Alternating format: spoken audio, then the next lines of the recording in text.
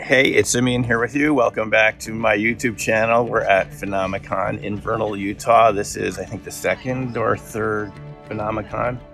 And I have a special guest with us. There's been a lot of great presentations, but I happened to run into James Szubski, who we met a couple months ago at his Margie's outdoor store, where we did a really great interview, and he told us about Bingen, Washington, all of the paranormal phenomena, for lack of a better word, cryptids, and sightings of orbs and UFOs in and around that area. And James, as I mentioned in the previous video, is the only person that I've ever met that has a reporting station inside his store for folks to come in and file their reports of what they see in and around the Hood River, Cascades, Mount Adams, Mount Rainier area. And so, James, you said you have over 200 reports now? Yeah. So we've had close to 220 reports. And they come in a bunch of different ways. You know, we got the physical forms that people fill out. You're now online at margiesoutdoorstore.com. People can do it online. It's very important. You can just go to... And then a lot of folks contact me via Facebook.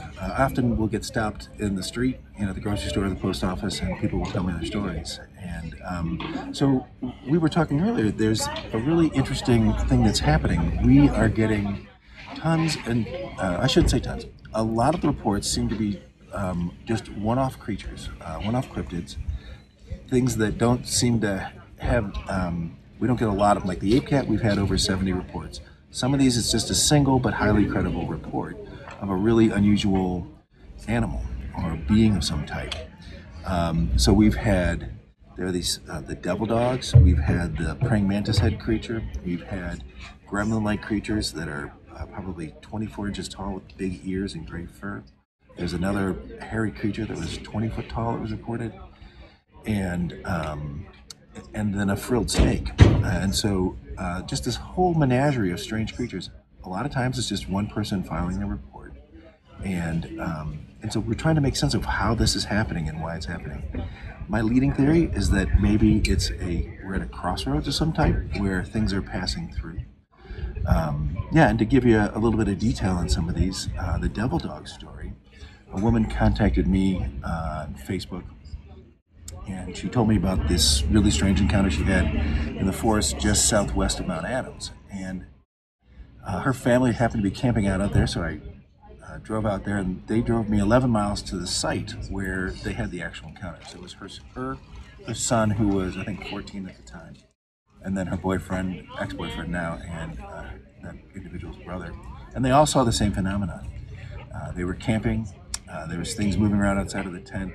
They believed that something actually turned off a LED light strand. And this was something that had a switch, so it's the kind of thing that you can't bump it. You have to manipulate. Wow, we turned off the lights. Yeah. So they got out, and they were sitting around the campfire. They heard a whistling, so the son started whistling back, and then the whistles got closer until they were then surrounded. The whole camp was surrounded by whistling creatures. They estimated between 8 to 12. All just sort of hanging out outside of the edge of the firelight. They had the clear sense that these creatures were able to stand up on their hind legs, and that they were some type of four-legged creatures. As the sun started to rise, they could see them jumping around, and they described them as dog-like creatures, but definitely not dogs or wolves of any kind. They said that they were hairless, gray-skinned, about the size of a Great Dane. They had positive visual identification of two of them, and as the sun rose, they seemed to be afraid of the sun, and they took off into the forest. So that's just one. More like an animal again, more animal-like than. They didn't get the feeling it was some sort of human-animal hybrid. Definitely some sort of animal none of us have ever seen before. Exactly, and they were really clear on the description that, I probed them. Was it like wolf-like? Was it dog-like? Was it Great Dane-like? And they said, no, we're just using Great Dane because it's the size. Yeah. But no fur at all. And, as I looked at the literature, I don't see anything that sort of matches that. These little people, there's the guy who saw this creature with gray fur stand in the middle of the road. And he had to actually drive around it because it wouldn't move when he saw it. 18 to 25 inches. Yeah, 18 to 25 inches tall with big gremlin-like ears. And we've had a couple of reports of things like that. of small humanoid-like beings. And then, of course, there's this 20-foot tall hairy creature. And when I asked the reporting parties about this, I said, so was this like a Sasquatch? They said, oh, absolutely not. It was something completely different. Interestingly, this sighting took place at night. There were streetlights there. On one side was an orchard, and the other side was a sort of an airport that the military uses occasionally. I've seen military choppers, convoys of choppers parked there and stuff like that. And they saw it coming at them at night. And of course, they were terrified and ran away. But again, this really large, hairy creature, apparently bipedal. But not a Sasquatch. So not a Sasquatch. Did not have that feeling. Different body Different proportions. body. They sent me a 20 feet high. This is way up. Yeah. So they sent me a painting of a creature. They said looked like what it was. Yeah. And it was this sort of large humanoid hairy thing. My daughter saw a frilled snake. We were off-roading, and she looked out the window when we pulled over to let another car pass. So there's a big snake out there, Dad, a big snake, about 4 feet long, yellowish brown in color, with frills on the side of its head that were sort of like these spikes with webbing between them, and they faded from a pink color to the yellow color by the head. She was very clear in her description of it, and she was describing something she had seen seconds ago. And she didn't think that there was anything unusual about it, but I know a little bit about the wildlife in the area, and there are no frilled snakes, there are no frilled lizards. There's no scientifically recognized animal like that anywhere near the gorge, or I don't even think in the western United States. And so we keep on getting these reports. For me, highly credible. My daughter, who I know when she's making stuff up and not making stuff, sees a snake with frills on its head. My employee sees a 3-foot tall humanoid creature stand on the side of the road at 2 o'clock in the morning with a praying mantis-like head. We've got these devil dogs and these small gremlins. creatures. This could be like what the Native Americans described as the bugwas, the little people, something like that. And there's definitely those legends are replete in the area. Like this, replete. So there's a history of this. It's not just modern people seeing this. You look in the history of the people, indigenous peoples, they describe these creatures too. Yeah, and the area's got a history of it. There was, right after St. Helens erupted, this bat squatch creature that was reported a couple of times. It was like an enormous creature with a 40-foot wingspan. Bat squatch. Yeah. That's a new one for me, James. I've never heard of bat squatch. But there's like this rash of reports for a couple of months around the eruption of Mount St. Helens, and then it dried up. In the 1930s, at the mouth of the Columbia. So the mouth of the Columbia is known as the graveyard of the Pacific. There's been over 2,000 ships lost there, and for comparison, the Bermuda Triangle has lost 300 ships. So this place is one of the most treacherous navigational areas in the world. And in the 1930s, there was a rash of sea monster sightings down there. Large 40 to 60 foot long creatures swimming in the water, long snake-like neck. You mentioned that, right. And camel-like head. It matches descriptions in the Native American stories about supernatural beings called Ayahos, which are often associated with landslides and turbulent water. Ayahos, yeah. So it's been a really interesting to see these kind of things. Like there's no, like as I try to think about how do I talk about these things, how do I do Well, we were just mentioning this idea that you mentioned to me a couple days ago here at the conference, which is that the Columbia Gorge area has special geography and topology. You're mentioning how it was a rift of lava opened up between what's now Idaho and Washington. How long ago? So it was 15 million years ago. This 15. 112-mile long rift opened in the earth, giant crack, and for about 3 million years it was volcanically active, and trillions of gallons of lava poured out of this thing.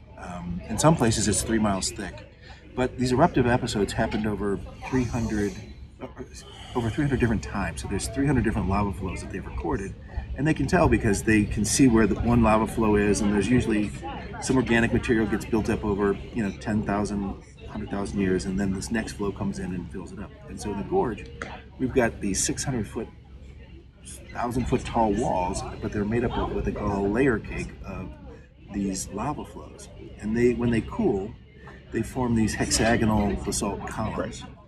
That whole area, the Palouse and that whole area is known for these columns. Yeah. So what's interesting is I was looking at the geology of it, and each time one of those flows comes across, as it cools, all of the magnetically active material in it orients towards the Earth's magnetic North Pole at the time that it's cooling, and that gets locked into the rock in that orientation.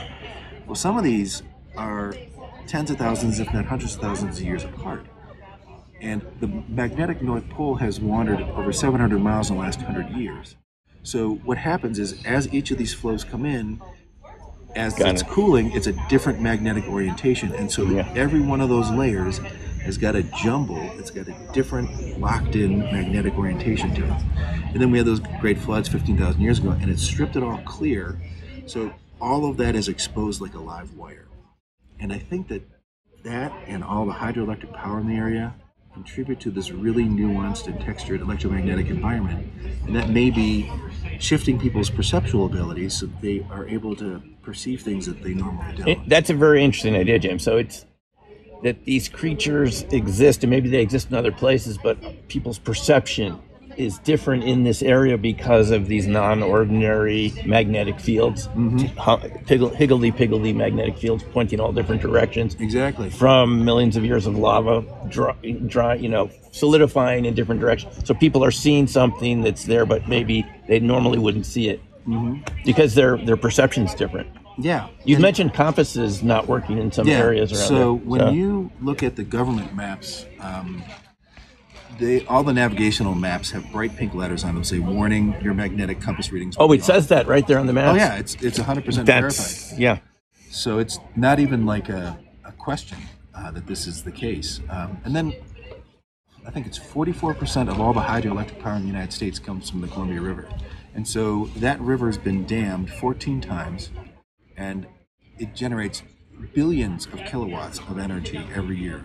And each one of the dams is generating that, and then it's transmitting it over these high power tension lines, right? And so on top of all of the crazy magnetic stuff that's happening geologically, we've got this electrical infrastructure crisscrossing the whole area. Right. And so it's I'm trying to think of what is it about this place that makes it so active, and I think that there's a piece of the puzzle lies in that geology. The geology and the electrical grid all add up to make a non-ordinary, anomalous electromagnetic distribution or patterns that we don't see anywhere else, probably in the world. Yeah, and and that's a very interesting way to look at it. Well, you look at the work of Dr. Persinger, with the God helmet, and he was able to induce all kinds of perceptual changes in people. Right.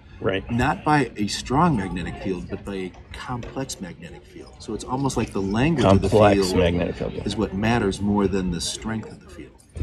And so this place there's so much going on there that we may be affecting our brain.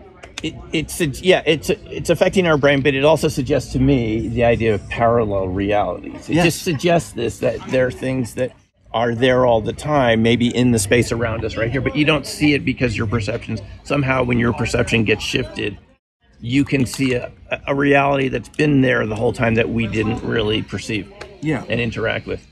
That's one way to look at it, at least. And there seems to be something more to it, because physical evidence is left behind. Like, we are able to take pictures of orbs and UFOs and different things. We see footprints, we see air samples. You mentioned the triangular craft over the dam in the last previous interview.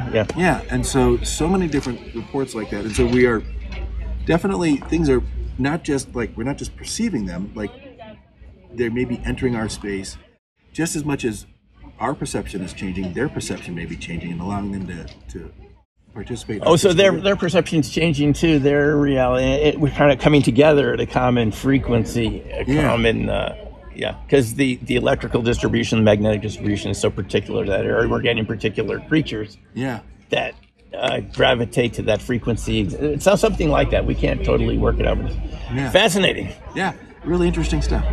James, thanks again. Great. Just fantastic information. Always a pleasure. We'll see you at Margie's outdoor store. Yeah. And thanks for watching. We'll see you in the next video. Take care for now, and bye.